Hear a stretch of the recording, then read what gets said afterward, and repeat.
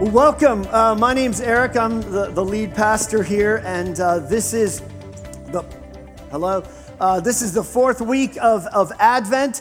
And if you guys are anything like my wife loves her Christmas songs. And so you might have come to church today and be like, "Oh, we're going to hear a bunch of Christmas songs." You're like, "Where are the Christmas songs?" Except for that last, Divine Messiah thing, which kind of sounded depressing. Look, tonight. It's tonight. I'm a big proponent of the meaning of Advent. Advent means a season of waiting and anticipation. And part of that, for me, means waiting to hear the celebration songs until it's time to celebrate. And so, again, we're going to have two gatherings tonight, 3 o'clock and 5 o'clock. We're going to sing the Christmas songs. No more depressing Advent songs. It's time to celebrate. He's here. And we're going to be looking at what I'm just going to call the joyful God. But this morning, we're going to wrap up in another way this series that we started. And I want to kind of take us back to the beginning. For those of you guys who have been with us on this journey, I want to go back. If you haven't been here, I want to tell you where we've been as a community.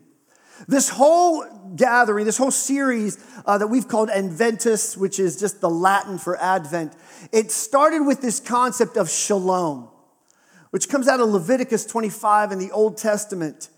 And shalom is this very, very rich Hebrew word that has all sorts of meanings related to peace and wholeness and security and provision and contentment. It is a holistic sense of just well-being. And this is what God's original intention was for the world and for you and me. And somehow, as things happen, that original intention gets a little bit skewed over time. And when Jesus comes to the world and he's born and when he starts his ministry, he announces all the time, the kingdom of God is here. The kingdom of God is with you. The kingdom of God is among you, within you. Over and over, it's announcements of the kingdom. And I just want to kind of let you know that when he says that, Jesus' kingdom is a kingdom of shalom. It is a kingdom of peace and contentment. It is a direct carryover from the Old Testament to the New Testament. And what we started with this series was we looked at, in the Gospel of Luke, Luke's story of Jesus. In Luke chapter 4, Jesus walks into his hometown church and he makes a pronouncement. This is how Luke puts it.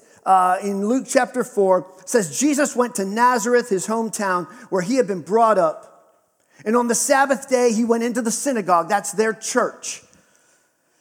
He went into the synagogue, as was his custom, and he stood up to read, and the scroll of the prophet Isaiah was handed to him. That's a book of the Old Testament. And he unrolled it, and he found the place where it is written, "The Spirit of the Lord is on me, because he has anointed me to proclaim good news to the poor. He has sent me to proclaim freedom for the prisoners and recovery of sight for the blind, to set the oppressed free, and to proclaim the year of the Lord's favor." And then the scripture says that he rolled up the scroll and he sat down and he said, according to the text, "Today the scripture is fulfilled in your hearing." And in that way, in Luke's gospel, Jesus announces his kingdom is now coming to fruition.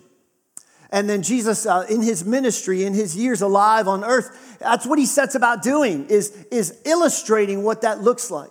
And so what we did when we started this series is we decided to kind of look at what would happen if we took those words literally. And what if we became essentially like peacemakers? Not in just the tiny sense of the word, but people who actually try to bring shalom about. And we looked at the demographics of who Jesus talked about in his statement. And so let me tell you, and let me remind you what we've been doing. The first week, we looked at the poor. And we said, well, kind of, who can we help? You can't help everybody. We should help somebody. And what became apparent to me was that there was an under-resourced school, actually many under-resourced schools, right in our backyard, in like a 3-mile radius. And one of those schools was a school called W.T. Moore.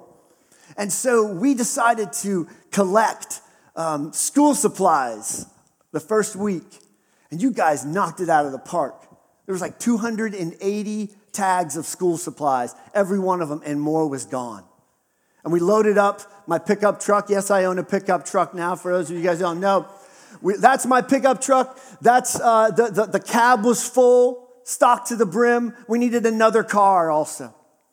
And we just hauled it over to W.T. Moore, and we said, here you go. Here you go. Teachers, we hope you never have to buy another Clorox wipe ever, because we've just given you like 12 cases of Clorox wipes, right? For the teachers, you guys are probably like, yeah, it lasts a week. And then we got our picture taken, and just so you know, this is a long-term partnership. This wasn't just kind of a drive-by helping thing. We've committed to this school for the long term. And so we're going to go back to them in January and start saying, how can we help you over the long haul with mentors and just folks different ways that we can help. You'll be hearing more about that. So the second week, we looked at prisoners. Jesus says he wants to provide relief and release for the prisoners. And what we decided to do is get in touch with this ministry called Kairos, which goes into prisons, and they have multiple day events where they just shower the folks who are institutionalized. They shower them with God's love. And so the challenge that week was to do this thing called agape, which is to just write letters that tell these, in this particular event, it's going to be men in Wakulla Correctional Institute. Just tell these guys how much God loves them. And you guys wrote dozens and dozens and dozens of letters. I think we have a picture of them. That's the box. I mean, they're letters, so, it's not this, it's not a stack this way. But we wrote them in Spanish. We wrote them in English. Well, the kids drew pictures with crayons to just say, God loves you. God loves you. Last week, we talked about the blind, folks who just have physical limitations. And we partnered with an organization locally called Ability First. And we just said, how much work could we do for people over the week? And so last Sunday afternoon, some of us just hauled out of here, drove over to Bluntstown and started building wheelchair ramps. And we worked all week.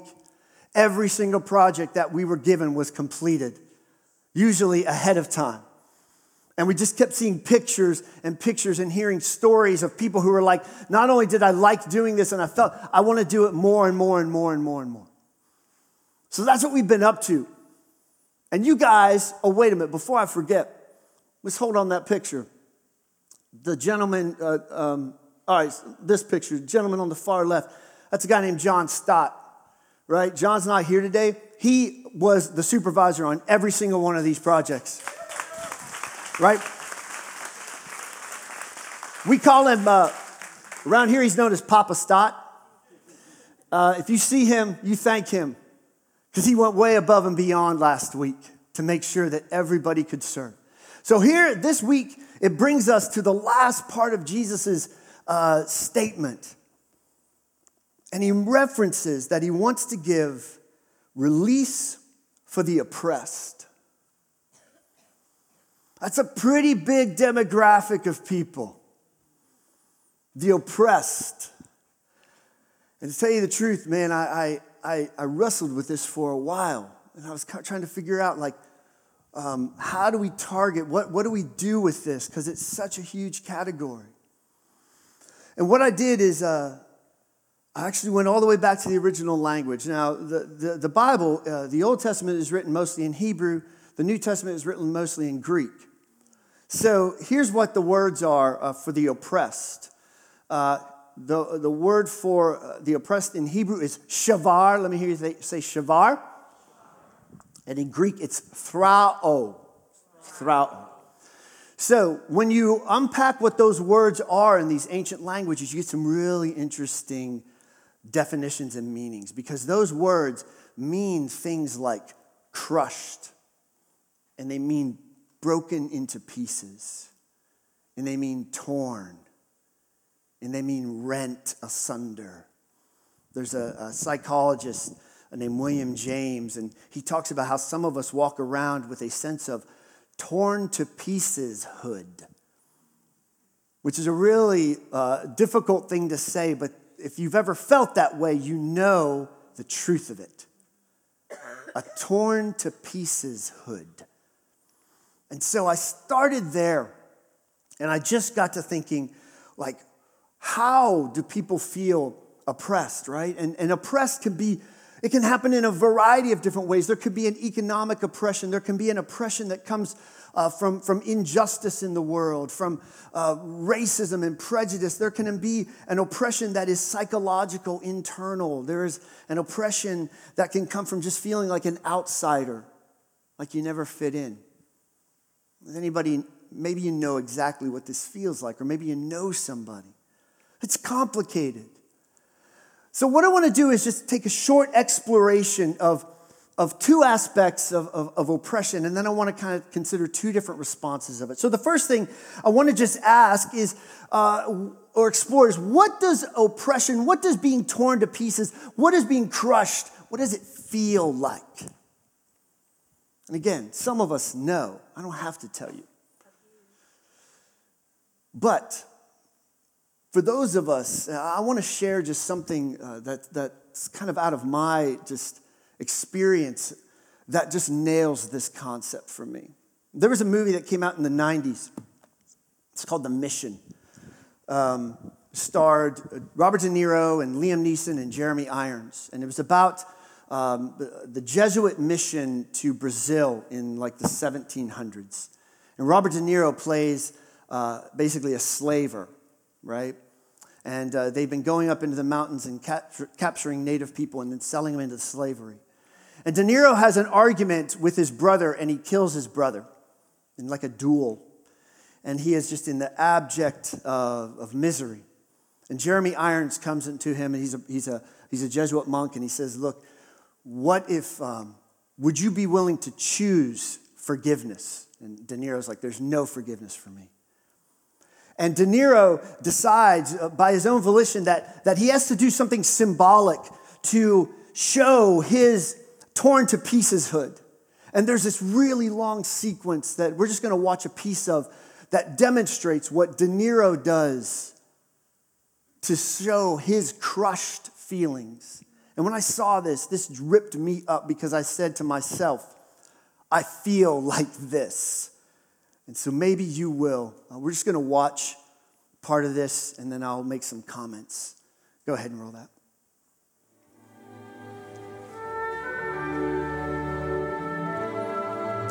That's good. So if you don't know what that was, what he's hauling is all of his weapons and all of his armor. And he's climbing a waterfall with it. And he drags it through the jungle.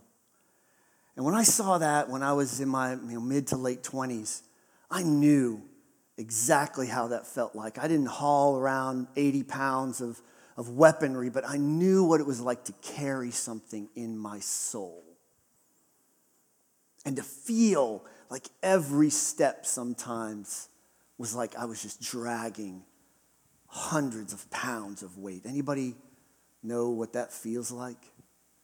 To me, that's what crushed starts to feel like. When every step feels like, oh my gosh. And there are times when people come in to just try to help him carry it, and he goes, no, this is mine. And there's a beautiful reconciliation that happens at the end of that scene. But to me, what crushedness feels like is carrying a weight up a mountain some days. And you can barely make one more step. The second thing I want to explore is, what does being torn to pieces look like? What does it look like? Now, this is a little bit dicier.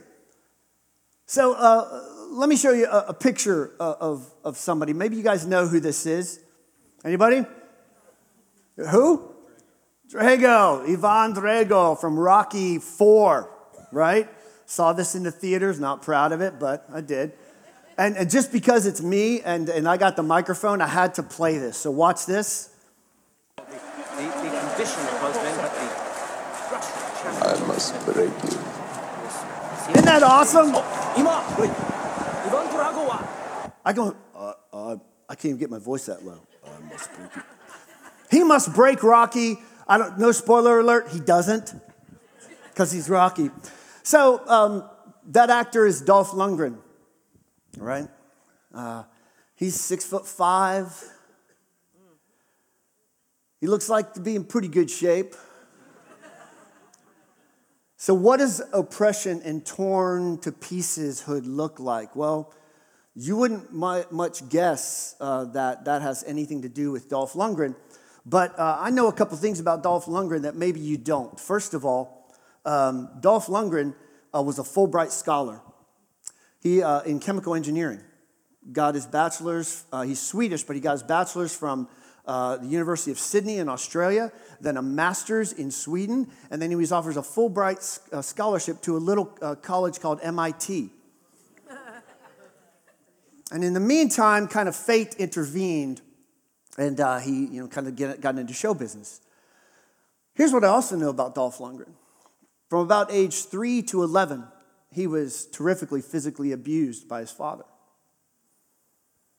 He said one of the first times that he can remember, he was walking through the living room and he got in front of the television that his dad was watching. And his dad reached out and kicked him as hard as he could, threw him across the living room into a bookcase. And from age 3 to 11, he had to go to school with black eyes, and sometimes he'd go to school with part of his hair torn out, right? And he grew up that way.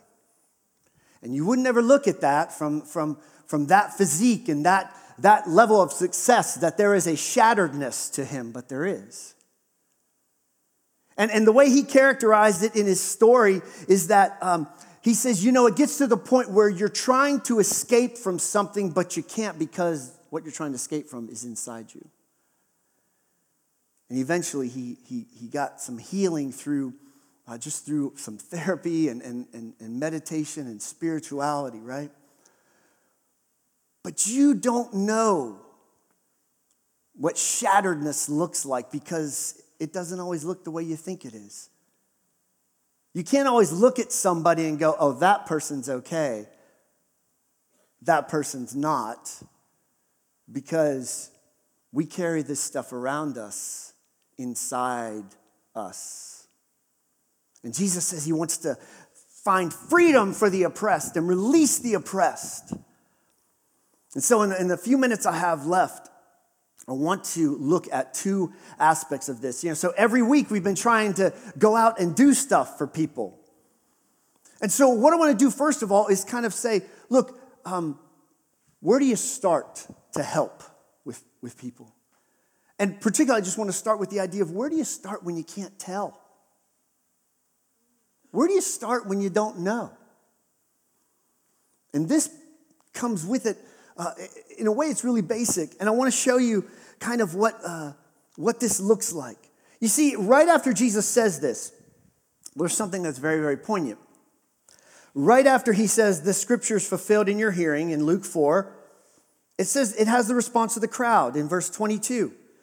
All spoke well of him and were amazed at the gracious words that came from his lips. And they said, isn't this Joseph's son? Now, for us people of faith, we would say, it's not really Joseph's son. It's actually God's son. But, at any rate, the folks are all like, good job, Jesus. We like that. We like this idea of setting the oppressed free.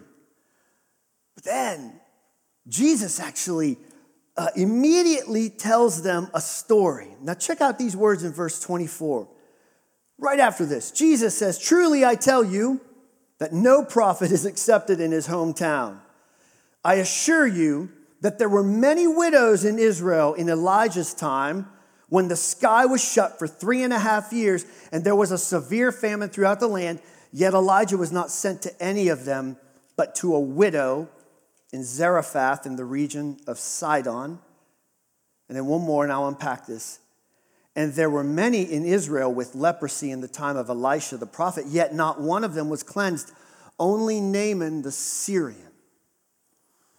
If I could paraphrase what Jesus does here, everybody in his hometown is like, yes, let's set the oppressed free. And then Jesus says, actually, let me tell you these two stories about two people who were outsiders and even enemies, perceived enemies of God's people. And he says, those are the people that God healed. So the insider's like, go Jesus. Jesus is like, okay, let me tell you who this is actually for.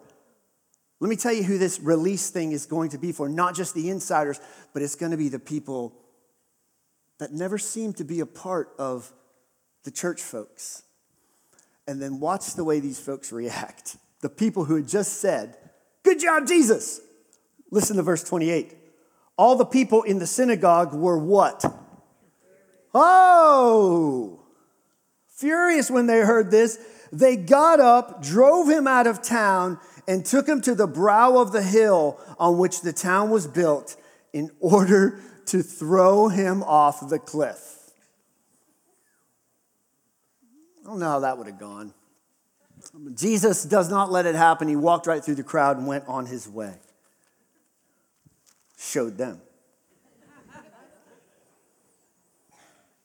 So let me talk about what this means for me. You see, we get really, really good at helping oppressed people when we recognize that and when we agree with the nature of their oppression.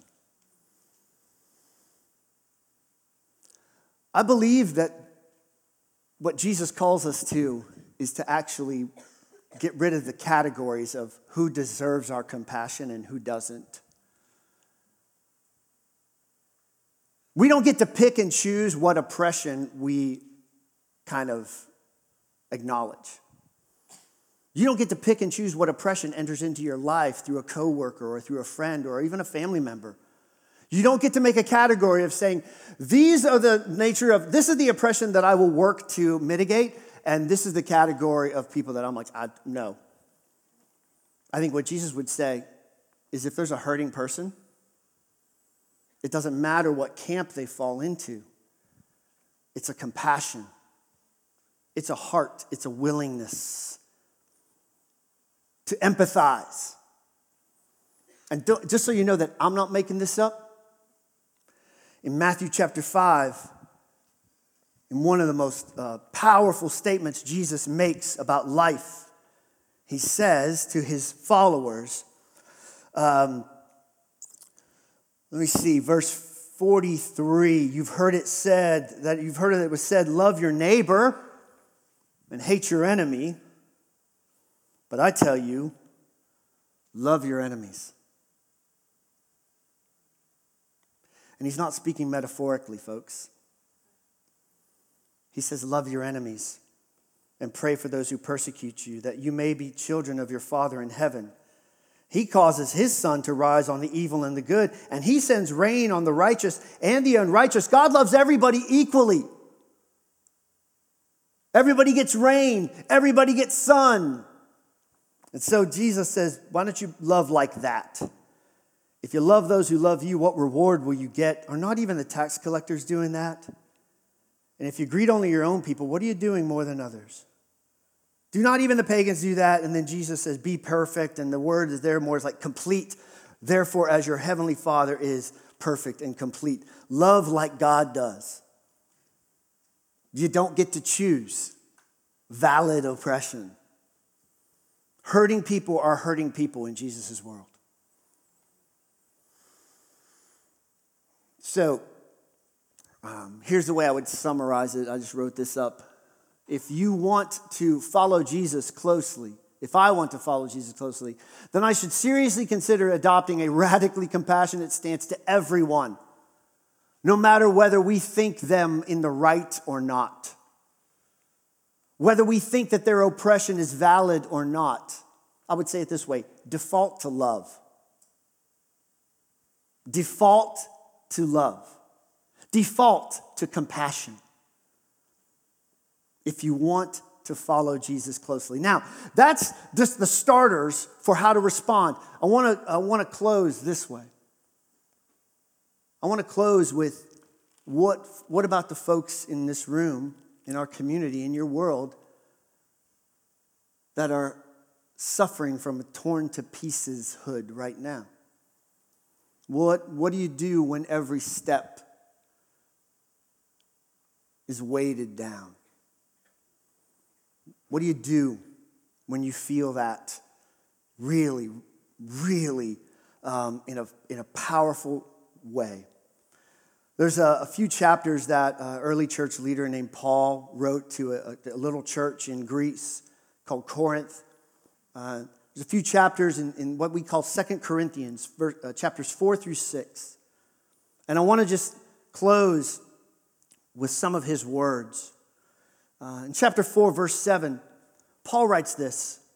He's talking about the gospel and the presence of God in your life. And he says, we have this treasure in jars of clay, to show that this all-surpassing power is from God and not from us. And then these words, Paul says, and these aren't metaphors. If you know Paul's life, we are hard-pressed on every side, but we are not crushed. We're perplexed, but not in despair. We're persecuted, but not abandoned. We're struck down, but not destroyed. He says we always carry around in our body the death of Jesus, so that the life of Jesus may also be revealed in our body. For we who are alive are always being given over to death for Jesus' sake, so that his life may also be revealed. Then he skips down in verse 16, and here's the thing. Paul says, therefore, if you're oppressed, if you're torn to pieces, he says, we still don't lose heart. Though outwardly we are wasting away, Paul says somehow we're being renewed every day. For our light and momentary troubles are achieving for us an eternal glory that far outweighs them all. Listen, so we fix our eyes on what? Not on what is seen, but where? Since what is seen is temporary, but what is unseen is eternal. Think about that for a moment. How do you fix your eyes on something that you can't see? Maybe that just struck me more than anybody else. I'm like, if I can't see it, how do I fix my eyes on it? What Paul is talking about here is not just physical eyesight. The Greek word there indicates, where's your focus?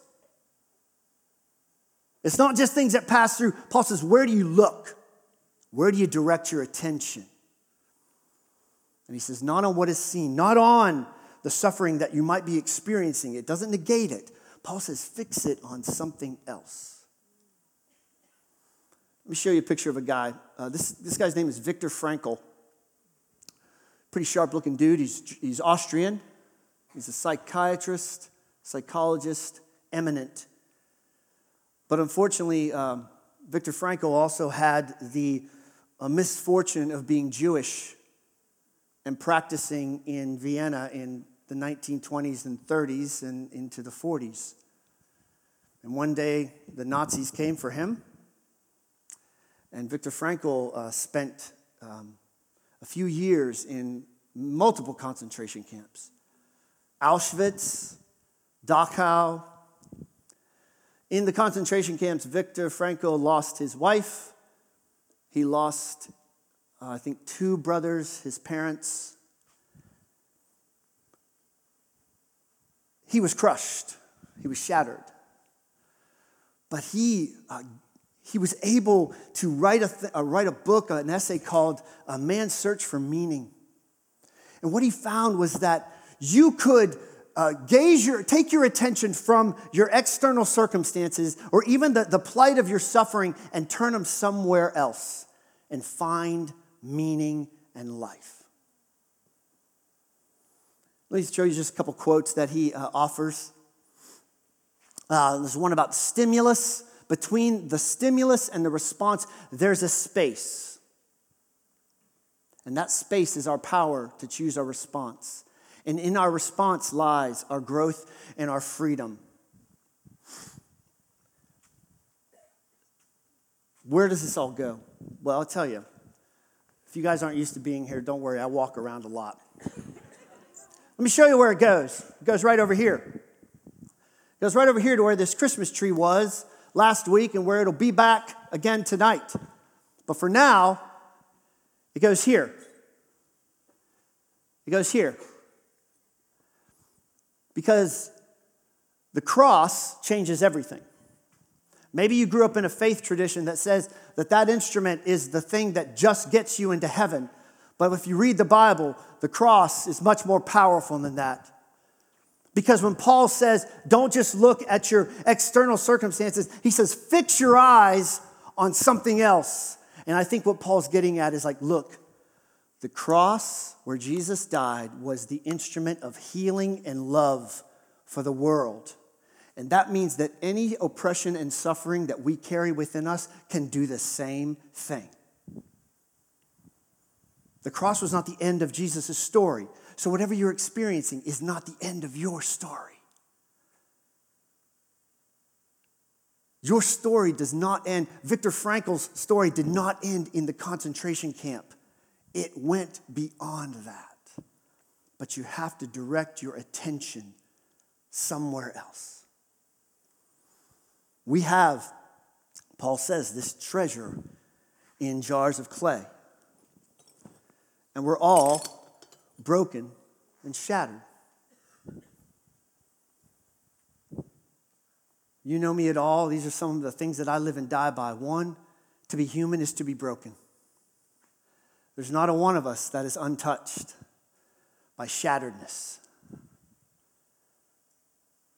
To be human is to be broken.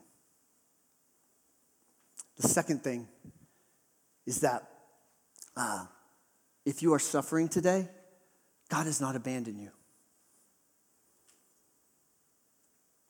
There's hope. Your story does not end. It does not have to end with your suffering. And the last thing I would just say, in fact, the very thing that you are suffering from can actually be the cause of healing for somebody else in the world. You have a reason for living, and that is that your suffering can actually help somebody else heal and connect with somebody else who's suffering. The cross says that you are infinitely loved, regardless of what you're going through or experiencing. And your story doesn't end this way. So here's what we're going to do. The band's going to play a last song, and we've been responding and getting tags off of the Christmas tree. Today the response is different. There's shards of pottery up here with Sharpies. We're going to keep the Sharpie company in business for a while. So as the band plays, the first thing you're invited to do is come up here and get one of these and get a pen and name your torn to pieces hood. Name where you are crushed. Just write it. Not a paragraph, just a word. And you take this, and you take it to this cross over here. And when you take it over here, you understand that Jesus knows this pain. Jesus' heart was broken on the cross, and yet he still had love and compassion for the world. So name it, write it, and come over here and drop it. But when you come over here, you're going to notice there's another pile with words already written on them. This is to remind you that you don't get to pick and choose the brokenness you're going to come into contact with. So just reach down and pick up another piece and take it. This one says depression. I don't get to pick and choose what brokenness comes into my orbit. But this is to remind me that anybody who does, I am called to love and be compassionate towards. Amen? I'm going to pray, and then we're just going to listen to the band, and you guys respond as God leads you.